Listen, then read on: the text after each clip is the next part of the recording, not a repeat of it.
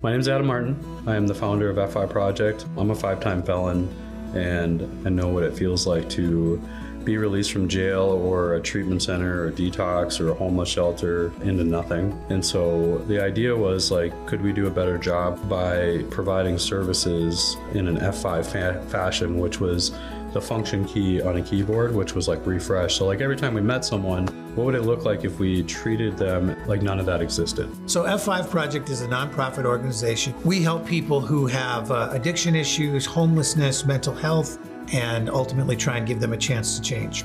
I had seen some trends happening with peer support where people with like real lived experience, they were going back to where they came from and they were helping people out of those situations.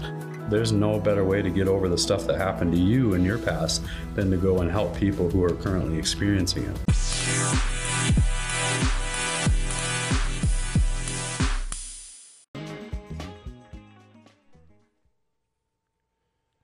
If you are just tuning in, you're listening to F5 Recovery Radio here on KRFF 95.9 LPFM. Super happy to be here. It's a lovely Wednesday morning, February 22nd. I'm joined with my co-hosts, Adam Martin and Kirsten Huvenen. This show, if you've never listened to us before, is just basically just a show that just kind of talks about all things recovery. We have different themes and other fun shenanigans and things that we share. So it's just always just a good opportunity to be able to come and speak from the heart from just people in recovery. No experts, and we're just living life. So, Kirsten, how you feeling? How's your life living right now? Good. It's been an interesting week. My husband went to South Dakota with all the car keys, so I'm driving my 18-year-old son's van, which turns out horrible. I mean, I can't believe I've been making this kid drive this thing, but he seems happy with it, so I think everybody's first car is a junker. Yeah, I don't remember. I think my first car, I think it was my dad's Buick, I think. But luckily, like, he took care of his car, so like, oh yeah, kind of got a little lucky with that. But yeah, I don't know. So that's awesome. So obviously you got here, so thankfully you're safe. I did. Yep. I think my first car was a Buick Special. I think it was $100. Nice. There was a lot of metal between me and whatever I would hit. So I'm sure I hit something. Anyway, so what did you pick for a topic today? Yeah, so today's topic, we're going to be talking about helping versus enabling. So it's something we always try to, so for those, again, who are not familiar with the show, we always try to pick a different topic, something recovery themed and related. And so I always try to have just a different kind of topic, but I felt like today, like I wanted to go a little deeper and something a little bit more, I won't say intense, but just something a little more, I don't know.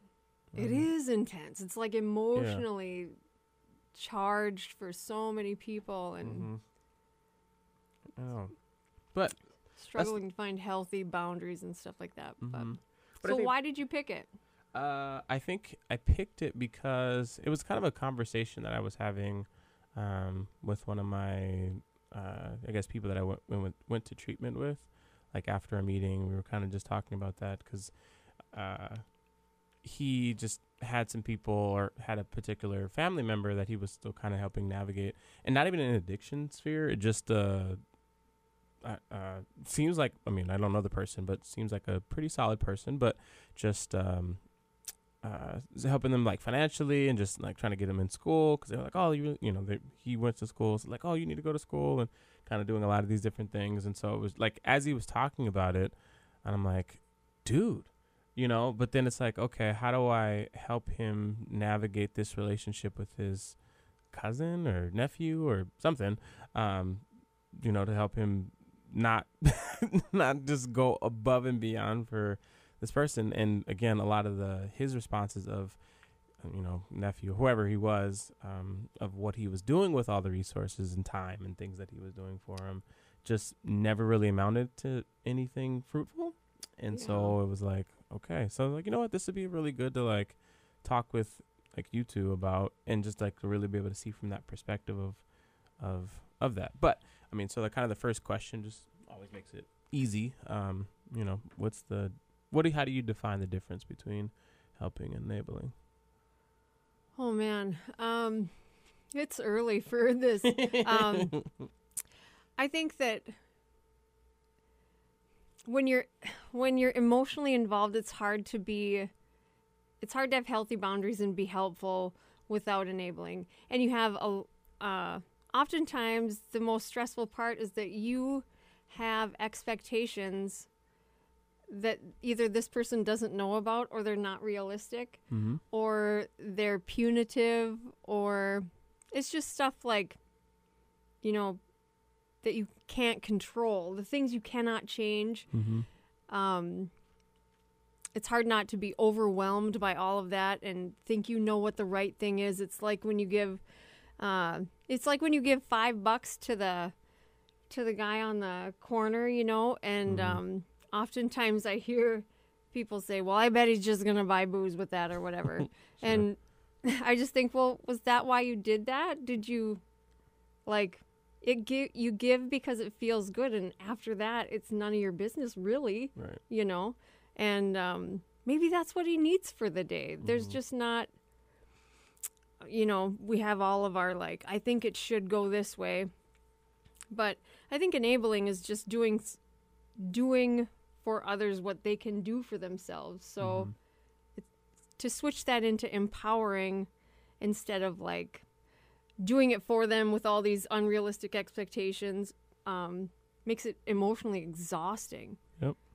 And it's scary. I know that families of people that are addicted are just so scared. They're scared that something terrible is going to happen. And that might be the case, but I always said, like, I protected my kids from everything, and now that they're older, the only thing I can't protect them from is themselves, and that's the scariest part, you know. But yeah. What do you think? I think for me, and I realized as I was, like, with the stem from, was kind of like judging my friend in recovery and his reactions and the things he was doing, like, oh my God, you should just stop, right? But I think for me, like, the helping versus enabling, a lot of my struggle is, like, I want to enable sometimes, like, I want to be, you know, or at least in the beginning, it feels like I'm helping.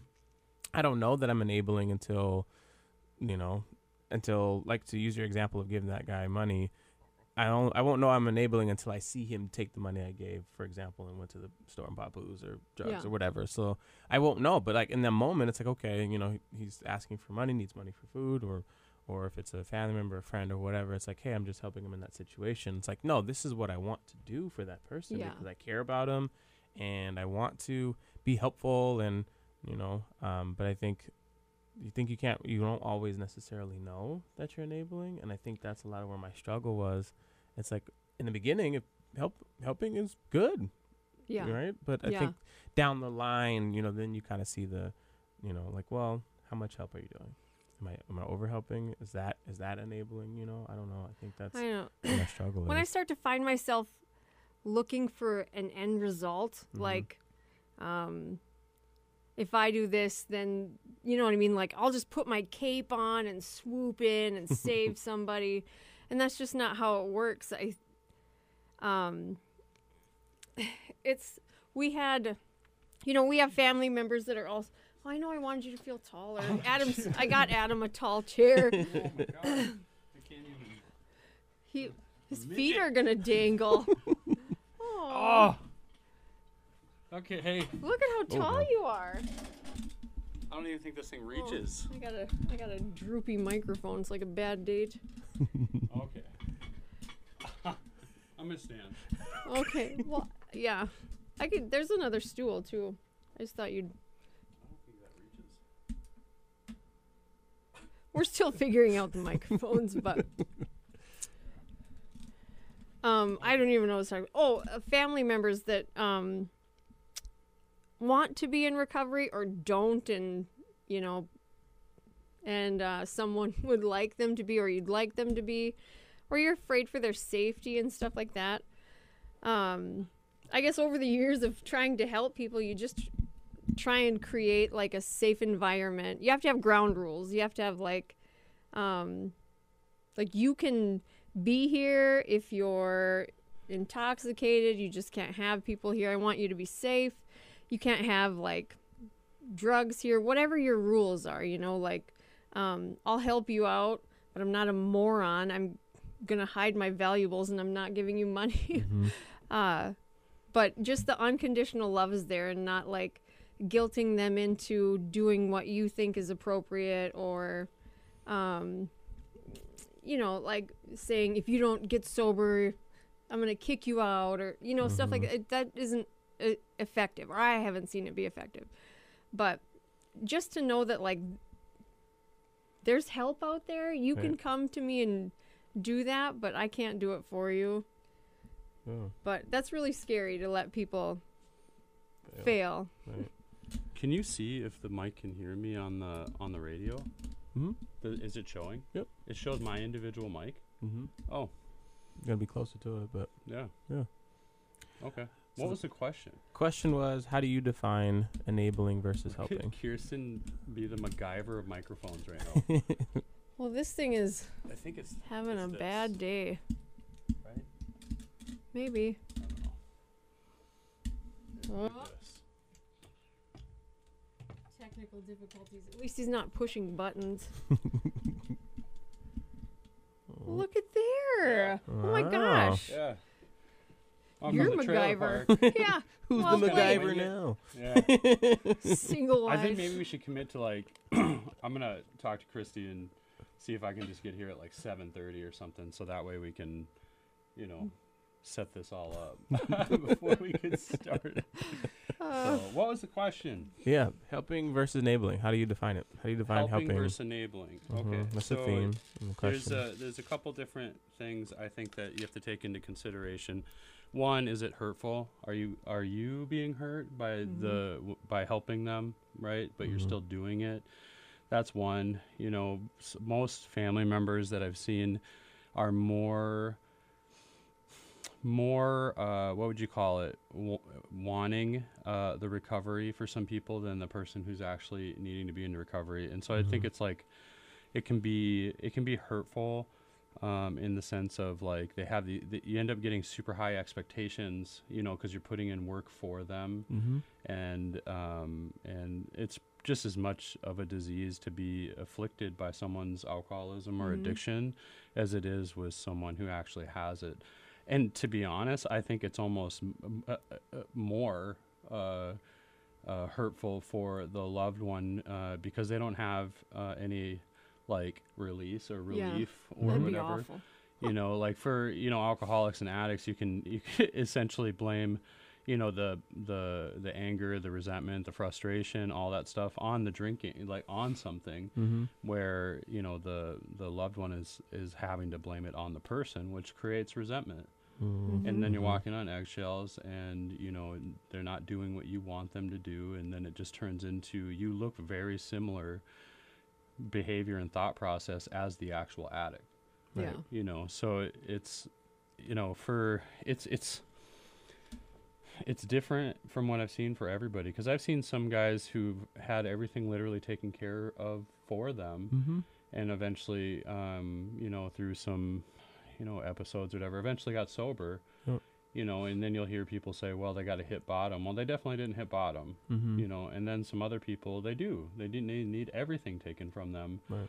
And they need to live life on life's terms, and they just kind of grow, because of it. So it's different for everybody. So is there an absolute answer? No. I think that you have to be the judge and be honest with yourself on what's hurting you and what you're capable of, and what's hurting them. And so what's the answer for enabling and being helpful? You won't know until you know. Yep. Because the one thing that I've noticed with family members or friends of people when they are questioning it is like they always have this thought in the back of their head that if they do one more thing, it might work. Be the thing. You know what I mean? Right. It's just like an addict or an alcoholic where it's like, I'm just going to use a little bit, or I'm just going to have this one beer and I'm going to control and enjoy it. And here's how, right? It's the same thing for the loved one or the person who's enabling is if I just give them $10 more, or if I just pay for the hotel room, or if I just whatever, And so what it really comes down to is, what are you okay with? And if you're hurting all the time or resentful and angry, then it's obviously not, you're enabling, you know, because you're doing more than what you feel comfortable with. So Yeah. does that make sense? Yeah, absolutely. Kirsten, do you have any like other things of, because maybe somebody listening right now on the radio or on TikTok or Facebook might be like, I don't know, I might be enabling, I might not be. Are there any other? So Adam had mentioned a few of different things that could be, you know, you might be enabling if, you know, do you have some other things that he didn't mention that can help people?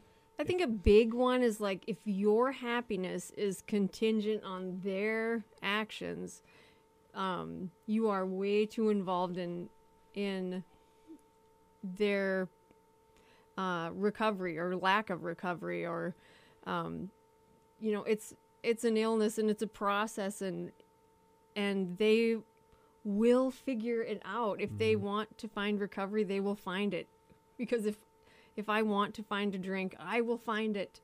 And so, you know, reasons like I don't have a ride, all of those things, those are easy to help with, you know, and to connect them with someone in the recovery community. But mostly, anytime you start to feel emotionally exhausted by it, you have to care for yourself, or you're honestly not any good to anybody else, and you're miserable. So that's awful. And there's Al-Anon, and there's CODA, and that's Codependence Anonymous. They have those meetings in the area too. We do family group at the Ridge too. Yeah, nice. And I got a message about it on Tuesday last week from one of the individuals that has been going for the last 3 weeks, and she said that like it is awesome to finally have a safe place to be able to talk about the things that are affecting me with that, you know, because of someone or a loved one or whatever. And Tom runs that group, Tom Fry, and he is like he's like the cool like dad, you know, like, you know, like when I see him, I'm like, man, I like, if I was like you know, a kid, I would be like, he would have been a great like grandpa, you know. I hope he's listening to this. He's gonna be like, why you always say I'm old, you know? But he's super laid back. He worked at, you know, another place for about 5 years, so he's got that experience, and then he came on with us and really liked the whole idea of like peer support and LACs, working in a hybrid kind of environment for groups, and he's just, I don't know, he's awesome, and he runs the family group, and I think you know, he doesn't have experience with being an addict or an alcoholic, but he definitely has experience of being afflicted by it, and so it's been great, like seeing it develop. So How big are the family groups? It's I think there's only like 4 or 5 people that are going currently, so it's and it's on, I believe it's on Wednesdays, I believe. Okay. So I'll post it on my Facebook or whatever on the schedule, and then if you're interested, you can go to that too. So does the loved one have to have someone in treatment there to Nope. go? We made it for free. Nice. And open to the Perfect. public. So, you know, it's the idea for us is that families have paid enough. Yeah, for sure. And, Right. you know, whether they're, you know, paying for minutes on people's phones and while they're incarcerated, or they're paying for their hotel rooms, or, you know, in some certain, you know, they're paying for their insurance premium so that they can get into treat, you know, whatever. So we made the family group specifically free because of that. Yep. So this next question that I have, I think it's definitely something that I'm finding myself struggling with a lot more recently, or at least in the past couple of weeks than I have in a while. Do you feel like, so for me, I feel like I've been an enabler, or I've been enabling more people now in this stage of my recovery than I have ever in my recovery, and definitely more than what I used to. Because I think before I was enabling selfishly, because I was like, oh man, I'm doing all these really bad things. So if I just enable some other people, then I can like justify my really, really terrible actions. But now that I'm doing okay and doing I'm doing good things, but there's just more people, like whether it's participants I'm helping on my caseload, or just, I don't know, people, some different folks at church who are just seeing, are just really, really going through some different things. It's just like, all right, man, I'm just like stepping up and just doing all the work. Yeah. More now than I have been, and I don't know, and I haven't quite pinpointed why, but have you For guys who are you doing all the work? What? I'm doing more work for people, because usually I have really healthy boundaries. Usually I'm like, okay, I'm gonna like, here's some advice, here's some things that I did, you know, you do it, let me know, you know, kind of like guide. But now it's been more of like, I'm just doing the work. Are you just talking about like people in like general, or yeah, like I mean, people... I have some specific people that I know I'm enabling, but Oh. without Yeah. sharing. Well, their names. Cindy kind of asked that question too, where, you know, even with people who are like in recovery, you Mhm. know, serving people who are like new to recovery, like Yep. where's the line Mm-hmm. between enabling and, you know,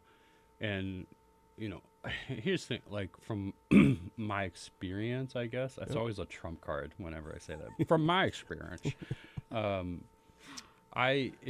it's pretty easy for people that are in recovery to see if they're enabling, right? Like Mhm. it's mainly because they at one time got sober, right? And knew and probably went through the same thing that person's going through. So they, you know, if you're paying for stuff, you know what I mean? Like Yeah. those are the easy ones. Like I'm not Right. going to give you money, right? I'm not your banker. I'm not your taxi, right?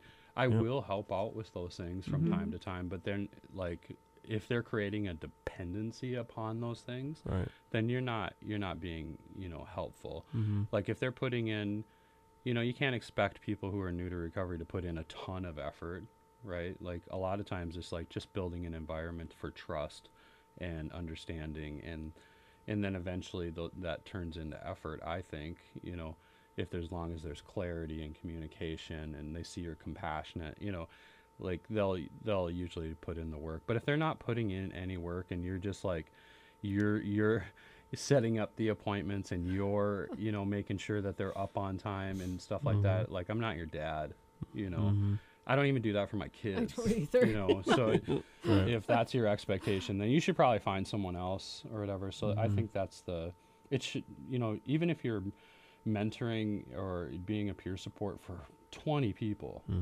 it should not feel like it's a full-time job. No. It shouldn't feel like you're overwhelmed. It shouldn't. If you're doing, you know, the taxi driving and setting up the appointments and stuff like that, like, you know, I can understand maybe the first couple weeks, you know, Yeah. especially Sure. as somebody gets out of prison. Right. But if you're still doing that for them after 3 months, then you're not a peer support. Right. You're their mom. Yeah. And you'll resent them quickly. Yeah. And you're not like you're not empowering them to have their own recovery. Like, I think when someone invites me into their life to give advice on recovery and stuff, it's not, I'm not there to fix everything, because I can barely fix anything of my own, but just to empower them to make those connections to thrive. And I think anytime something's handed to me, I don't feel like I earned it, or I'm not as proud of it or something. But if I go get it myself and it was uncomfortable and I had to challenge myself to do more, then that feels really good, you know? But yeah, when I start doing things for people because I want the pat on the back, it's always selfish, you know? Like, even the kindest thing I do is selfish because it feels good. I like to do nice things. But if I'm waiting for, like, you know, put my cape on and just oftentimes that does not work out well at all. And with like my first sponsor, when I started going to college to do counseling, and I'll never forget it, she's like, she said two things. If this ever becomes your recovery, if this job ever becomes your personal recovery, you need to quit it because you will lose all of it. And if you're going to take credit for people's success, you have to take credit for their failure. I was like, well, then I'm out, because the odds are, Yeah. you know what I mean, not super winning in this ball game. Right. But the caring for yourself and keeping my recovery, like, I have to get to my meetings and talk to my sponsor and do stuff like that. And there was a lot of times where that line got really foggy, and And I was like, I'm busy. I have children. I have a career, blah, blah, blah. And then my meetings just got put on the back burner, and I slowly but surely lose my mind, you know? Right. So I've tried it both ways, and she was right, which is, why can't I just listen? And Right. I'm like, no, I'll try it my own way. But Yeah. anytime you're exhausted by helping, you should not be exhausted by helping, you know? Yeah. Well, if you're just tuning in, this is F5 Recovery Radio here on KRFF 95.9 LPFM. Want to just shout out some people on TikTok who are viewing live, and I see some comments are coming through on Facebook Live. So I want to just thank you all so much for joining us online as well as the radio. So that's always exciting to be able to have some people listen to us and sharing. And today's topic, as we always have, try to have a different topic each week. Today's topic is discussing the difference between enabling versus helping. And so Yeah, we got some questions. Yeah. Are you cool with that? absolutely. Yeah. Let's dive in. So Laura asks, what's the best challenge? What does that say? What's the best challenge that I had come to me in recovery, learning how to earn what I have and stand on my own 2 feet? I start getting things handed to me, and I start taking things for granted, and I forget how hard it was to work, and then I forget appreciate what they were handed to me. How do I... Oh, Laura.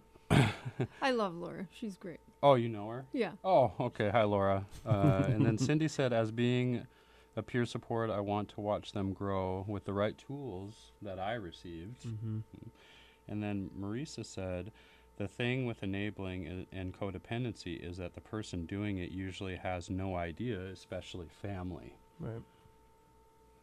I would agree somewhat with what Marisa is saying. I think if you feel like crap, Mm-hmm. Yeah. you know what I mean? Yeah. Like eventually you're going, it's going to be one or two things that are going to happen. One, you're going to stop, Mm-hmm. right? Because Right. nobody wants to feel like crap. The body naturally wants to take the easiest route to feel good, Mhm. right? Right. So if you feel like crap all the time, you know, it will probably stop eventually. At least for guys, I've seen that happens a lot quicker than it does for females when it comes to that. It doesn't mean that it just, usually because females are caretakers, so they We're supposed to naturally... care. Yeah, you're Yeah. supposed to care.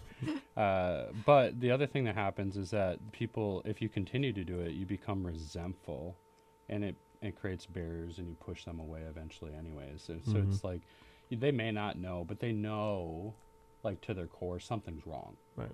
And it's not working or whatever. So, but I mean, it takes a while. You know, sometimes moms think they're just being moms, Mm-hmm. you know, and I just have a different kid, so I need to, you know, Yeah. whatever.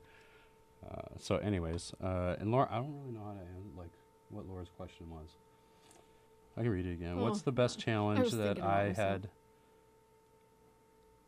Laura, retype your question, because I'm kind of having a hard time understanding what it means. And then Cindy, thanks for the comments. And I think it's important to remember that everybody's journey is just a little bit different. Just because mine worked for me the way it did, I have to she's respect like, that it other wasn't people. a question.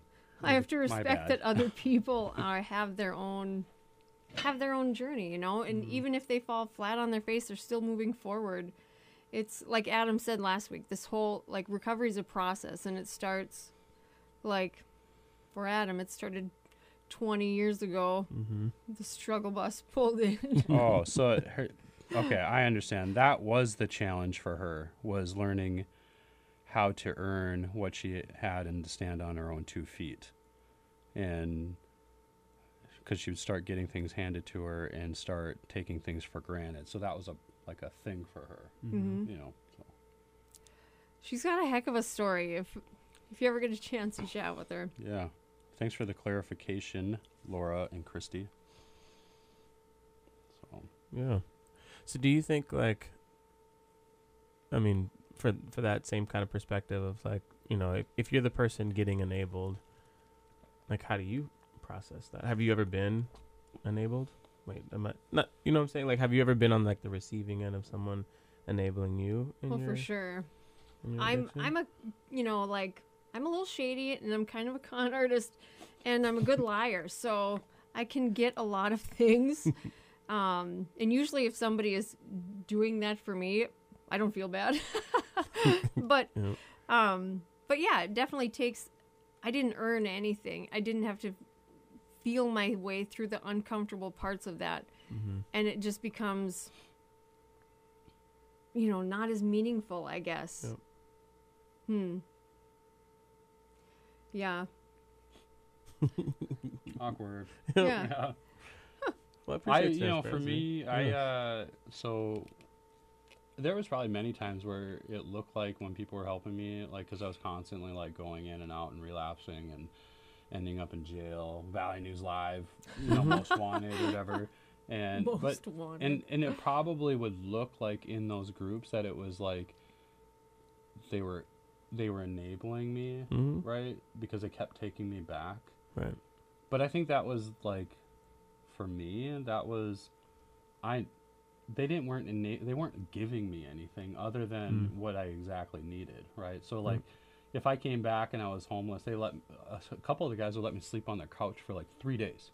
Okay. Right? I don't think that's enabling, because I wasn't allowed to be there if they weren't there, right? And I could only sleep on the couch, and I could not make any long-term commitments to be there. Right. They would, if they had, food in the cupboards, they'd let me eat it, and, but they never gave me money. So that was very structured, going from couch to couch to couch or whatever.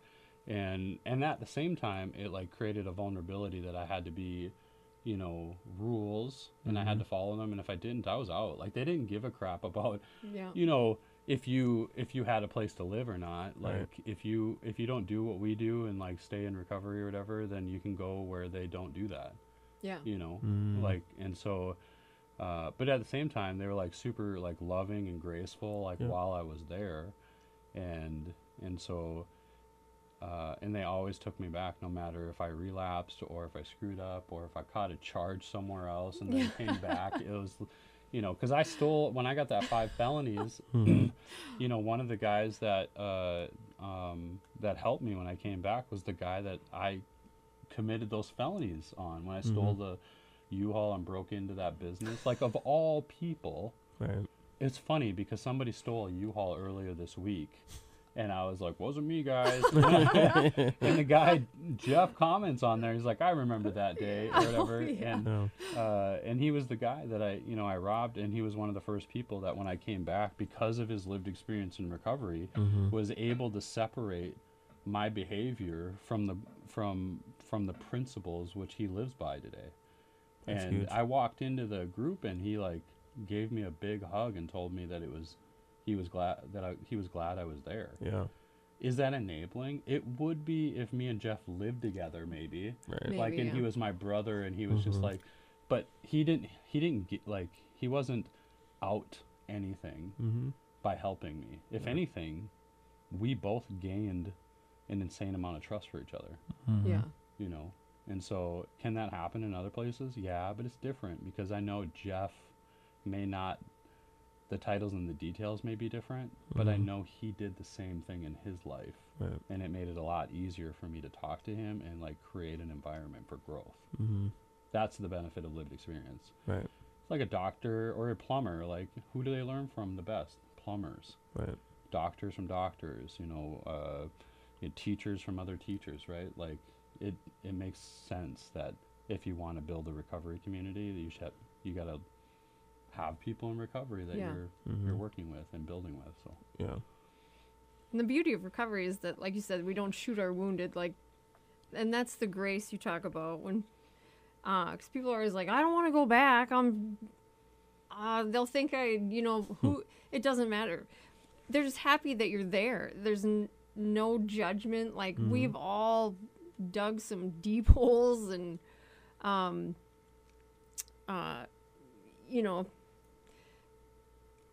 we just want you to be okay and make it. So whatever you did before, if you're willing to take the action now, that's awesome. yeah. Yeah. I mean, do you think there needs to be any accountability, like, for a person who's either has been an enabler or been enabled? So, for example, to Jeff, like, that you see him in this room, do you like apologize and say, "Hey, I'm sorry," or anything like that, or is it just kind of like water under the bridge and just not bring it up because you know? In that particular I'm just using that example That's because a you pretty just shared good. it. I mean, that's Yeah. a bit like I stole a bunch of stuff. I mean, I didn't end that night ended with like 3 different businesses and a U-Haul, and I mean, I was on a tear. Like I got caught because because I was supposed to, but I got. It's illegal. When you get time to like look back at things in the Yeah. bird's eye view, and then you kind of look at like so, I went to Sunmart, and I went to go buy smokes. Yeah. I mean, I just stole like $80,000 worth of stuff, and I'm gonna go buy a pack of smokes for like $4. But I went in, but no one was behind the counter, and so then I just jumped behind the counter and grabbed a carton and I left. Right. And so when I parked the vehicle and the cops were called about the vehicle, they went in and they searched it. And apparently with cigarettes, there's tracking numbers to the stores that they're sent to. Oh. Right. And so what they did is they found the store, and then they watched the video, and because they know who I am, they figured it out Most real wanted. quickly. And then, they call anyways, long story short, when I came back, I think Jeff was probably, he could either create the environment for the opportunity for that sorry to happen, or I think he could have done what I think most people would have done, and he would have excommunicated me from his life, and then just let the justice system figure it out or whatever. Yep. And so, I mean, there was multiple people that I owed amends to that, but Jeff was the first one that I went to, because I had a recovery relationship with him, and I was going to have to see him every week. And so, and plus it really hurt because I knew Jeff from recovery, and he was my employer. That's why he got robbed, is because he was the guy who was employing me, and I broke into that business. And so there was a level of like, what would you call it? Like, I was really hurt that I hurt him, because he was my recovery buddy. And all the bridges that I had burnt, the one places where I hadn't done that really yet was in recovery. And so when that happened, it was like the final straw. Like I literally burned everything to the ground, to even to the people who identified with me were like, Adam's not going to make it. I remember a time when He never gives up, though. Yeah, me and like 6 or 7 other guys decided, hey, our route, our recovery platform wasn't the way, and we could start drinking again. And we left and started this little, group of like church, right? It was like a church group, because we were better, And so one night we were like all in the basement, and we were like having drinks and stuff. And like halfway through the night, the guys who left the recovery group with me approached me, and they're like, yeah, we think you should go back. Like, I felt like I was like the Dave Mustaine of like, recovery. They were like, man, you party too much. You need to go back. I was like, I met you guys in that room, and you talked me into I was this. like the alcoholic of alcoholics. Yeah. It was like, We got a problem, but you got a problem. yeah, you have a big problem. And so anyways, Jeff was the first one, and I went to him and I told him, I was like, dude, I screwed up, man, I'm bad. It wasn't like a typical amends. It was like buddy code. Like I need help, and I screwed up. And ever since then, Jeff he's been a part of my life for the last 9 years in some way or another. And so is there a level, I think for Jeff, there wasn't an expectation. It was like, if it happens, it happens. Right. And I think for me, that's the same way I have to be with people who wrong me or hurt me or whatever, is that it's not that I don't think there should be accountability. I don't want to have expectations on other people, because every time I do, I fall short. Yeah. And I'm not the one to hold them accountable. Right. And truthfully, none of that is personal. It's just It's chaos. alcoholism, You know and what I mean? addiction. It's the right? disease. Yeah, it has nothing to do with me. I just happen to be the one who owned a U-Haul. What were you going to do with a U-Haul? I was going to You didn't have anything to move. I was moving stolen goods, Oh, sure. and I was going to go to the black market. Oh. And Where's but- that? Exactly. No, I didn't realize it was like the cloud, right, of like goods. I thought it was like an actual store in Minneapolis. The black market The called black the black market, Yeah, and I was I'm gonna sure. go and like offload a bunch of stolen goods. So Yeah, I totally get it. Yep. yeah. You could have probably talked me into that road trip too. Oh, that's awesome. Well, we just want to shout out, of course, some of our amazing underwriters for the programming here on KRFF, LPFM, Radio Free Fargo. It's being underwritten today by Flatland Guitar and Lutherie. Flatland Guitar is your full-service guitar shop and your exclusive dealer for Yamaha, Taylor, Paul Reed, Smith guitars, and other brands. They sell guitars on consignment, they take trade-ins, and have a full-service on-site repair center. Check out Flatland Guitar and Lutherie on Facebook, or you can visit them in person at 1450 25th Street South here in Fargo. Hours are Monday through Friday, 10 to 6, Saturdays 10 to 5, and closed on Sundays. Kind of like Chick-fil-A. Closed on Sunday. I don't know that I've been there. Why is it clock? Because it's like 'cause a they go to religious church. church space. It's like a church Mhm. restaurant. Mhm. The CEO or owner is a Christian, so this allows be able to Sure. encourage their staff to be able to find a church home or some sort of higher power Oh, place on Sunday. is that what they say, or to go to church? Well, They say church. like go find God. Mhm. I mean, they can't directly say that. Oh, I maybe mean, they can. probably Yeah, they Chick-fil-A, they could. could probably If do they own whatever it. they wanted. They could say sleep in. That's where I find God, when I'm sleeping. Yeah.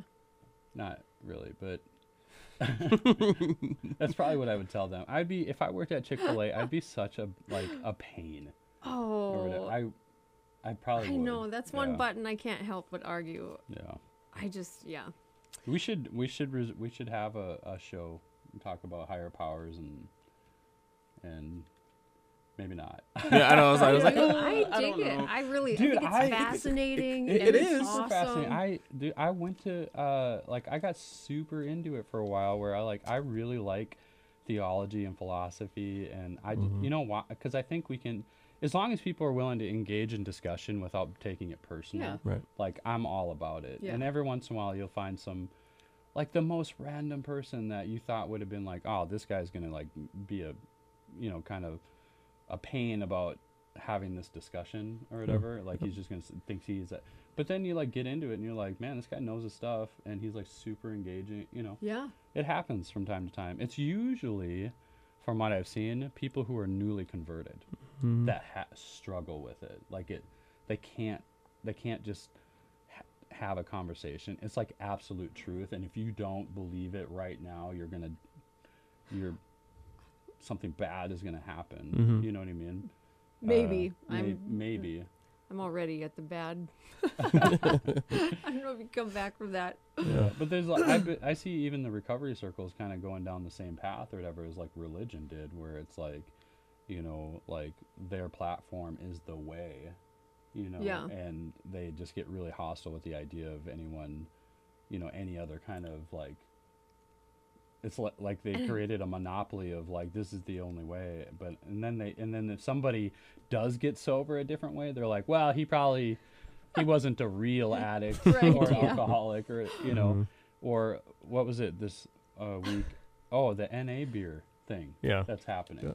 Like it's becoming kind of trendy for mock Tails. drinks or whatever. Mhm. Mocktails, yeah. Oh, yeah. And NA beer and stuff, and and I'm like, yeah, that's super cool. If I could do it, I'd do it.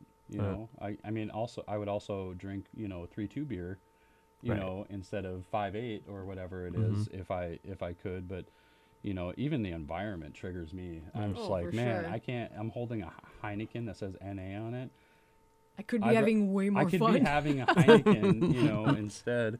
I just don't have the control mentally for that kind of stuff or whatever. So, I know there's a group of people out there that do that, and it's like it's cool that they can, but like a lot of people, I've heard a lot of horror stories Mhm. of people who started that way, Yeah.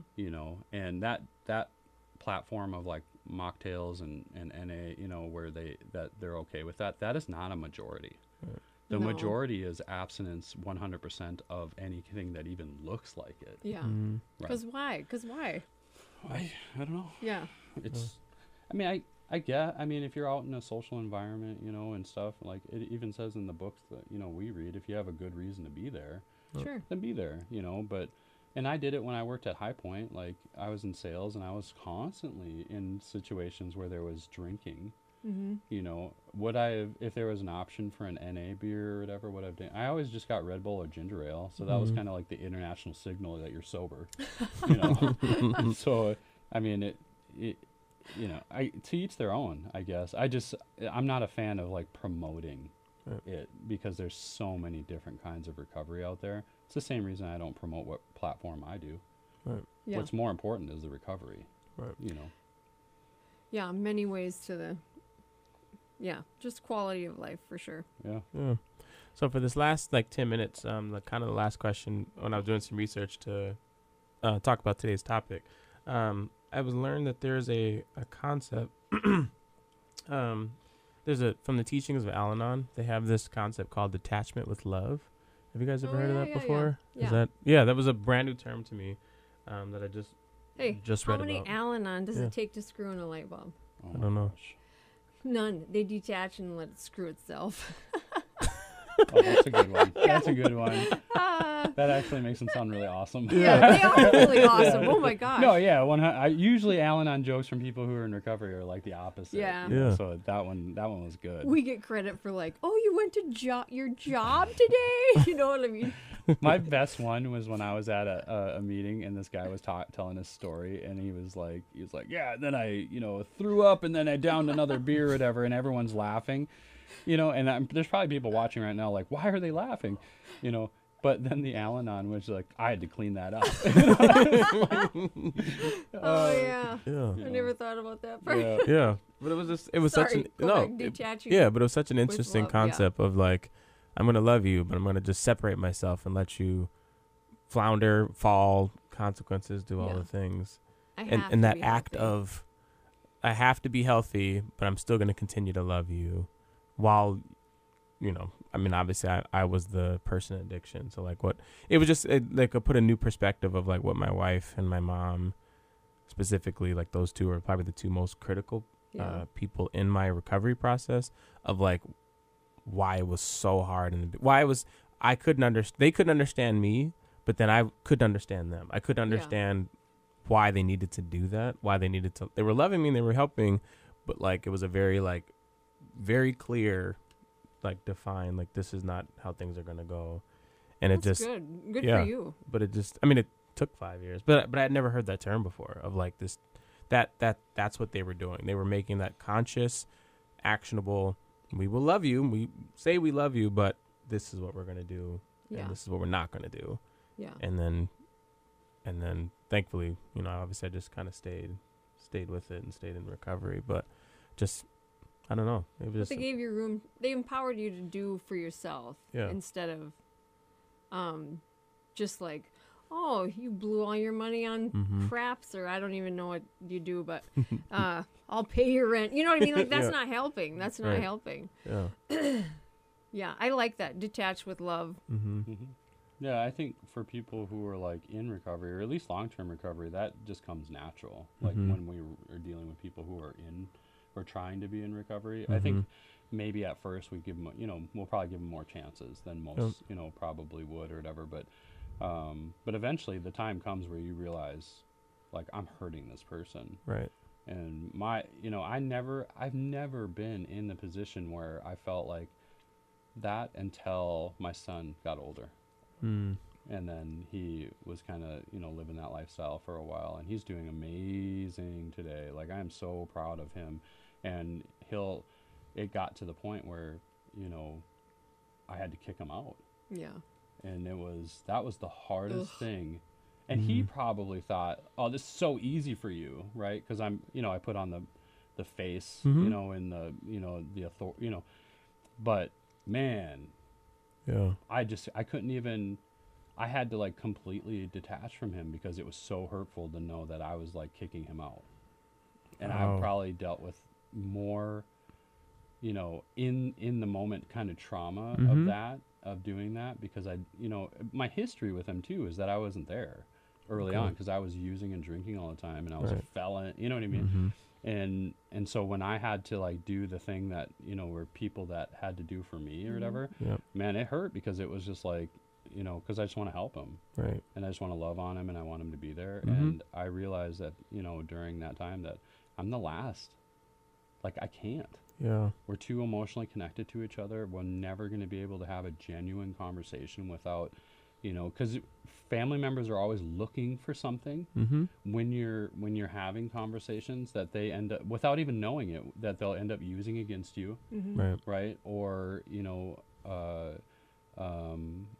or it just triggers memories of, you know, whatever. Like, it's just, it's not healthy for either side. Right. And I just had to like let him go, Hmm. right? And letting go looks like kicking out. Right. And then what happened is that he had to live life, Yeah. and Yep. he learned probably in months what would have probably taken me years to do Yeah. as a father. Yeah. Yeah, that's So- hard. So it sounds like in that detaching with love actually helps a lot quicker. Mm-hmm. It's painful. I mean, Yeah. From what I've It's never scary, had I to. think I is never what had to it do is. it, but When my Yeah. brother wanted to get sober, I'll never forget that phone call. He called at like 7:15 in the morning as I'm walking into work, and I thought, "Oh, this can't be good," you know. Mhm. And he just said, "I think I need to quit drinking and doing all of the things," and thank goodness for recovery. Thank goodness I had been around long enough to just say, like, this is going to be difficult. Mhm. I'm going to get you some numbers, and I love you no matter what, because you might not get it. You know what I mean? Because the odds are so awful. And I just wanted him to know that no matter what, Mhm. I love him no matter what. Even if he can't get sober, because he did, and he's amazing. I'm probably his biggest fan. I think he's just hilarious and so kind. But anyway, And my brother and my son, both sober, and both completely different platforms than mine. how? Yeah. What did they do?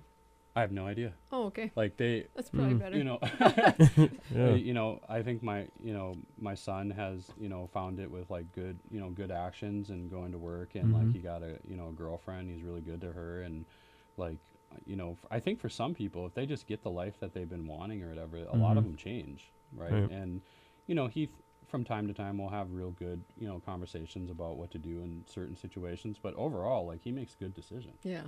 And then my brother was like, you know, he got help from people that I never would have ever asked for help. You know what I Huh, mean? Like, yeah. he just found something in them a lot more approachable than I would have. Mhm. And so, like, and I could have ruined that. I could have Yeah. been like, those guys, you don't want to hang out with those guys. They Mhm. don't Yeah. really, they're not really doing recovery. Right. You know, but like, you know, luckily I had a mentor who was just like, you just got to stay out of their way. Right. Whether it works or not, it's none of your business. Yeah. You know, like, that's their life. And so I just stayed out of it. And then if they ever asked questions, I would just share, you know, my experience without an agenda Yeah. and Yeah. leave it at that. And then looky look, they both got sober, and they're staying sober on places that I thought I never would have, Yeah. you know. Just because I didn't mess with it. Yeah. That's the thing that I think that we could all learn in recovery is there's so many different platforms, and if I pick them apart, I may be taking away an opportunity for my son to get sober. Right. Mhm. Yeah.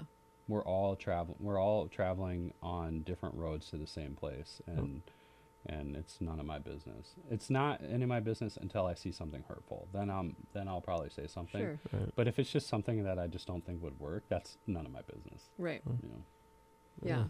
And even if they never get sober, that too is their journey. That's their journey. And if they want information, of course they can come ask. But That's really hard for I don't. families. I to- don't need to. You do mean they're that. going to do stuff and not get sober? There's a chance. Yeah. There's completely a chance. Yeah. Mhm. And sometimes you just got to love them while they're on their journey. Yeah. Yeah. Well, we have 60 seconds. You guys, anything you want to share before we close? We're going to talk about God next week. I'm just Yeah. Yeah. Ricky's the one who organized everything. What are we doing? Ricky went to school to be he Mhm. did. Mhm. Yeah, he was a youth pastor. Yeah. So next week We're going to do F5 Christian Radio. I'm kidding. You're like, I don't know. No, I appreciate everybody. Thanks for tuning in. The Ridge is, has walk-ins, 7:30 to 11:30 at the F5 office. So if you're looking for treatment or you're looking for peer support or connections, you're more than welcome to stop by the office anytime. Well, between 7:30 and 11:30, Monday through Thursday.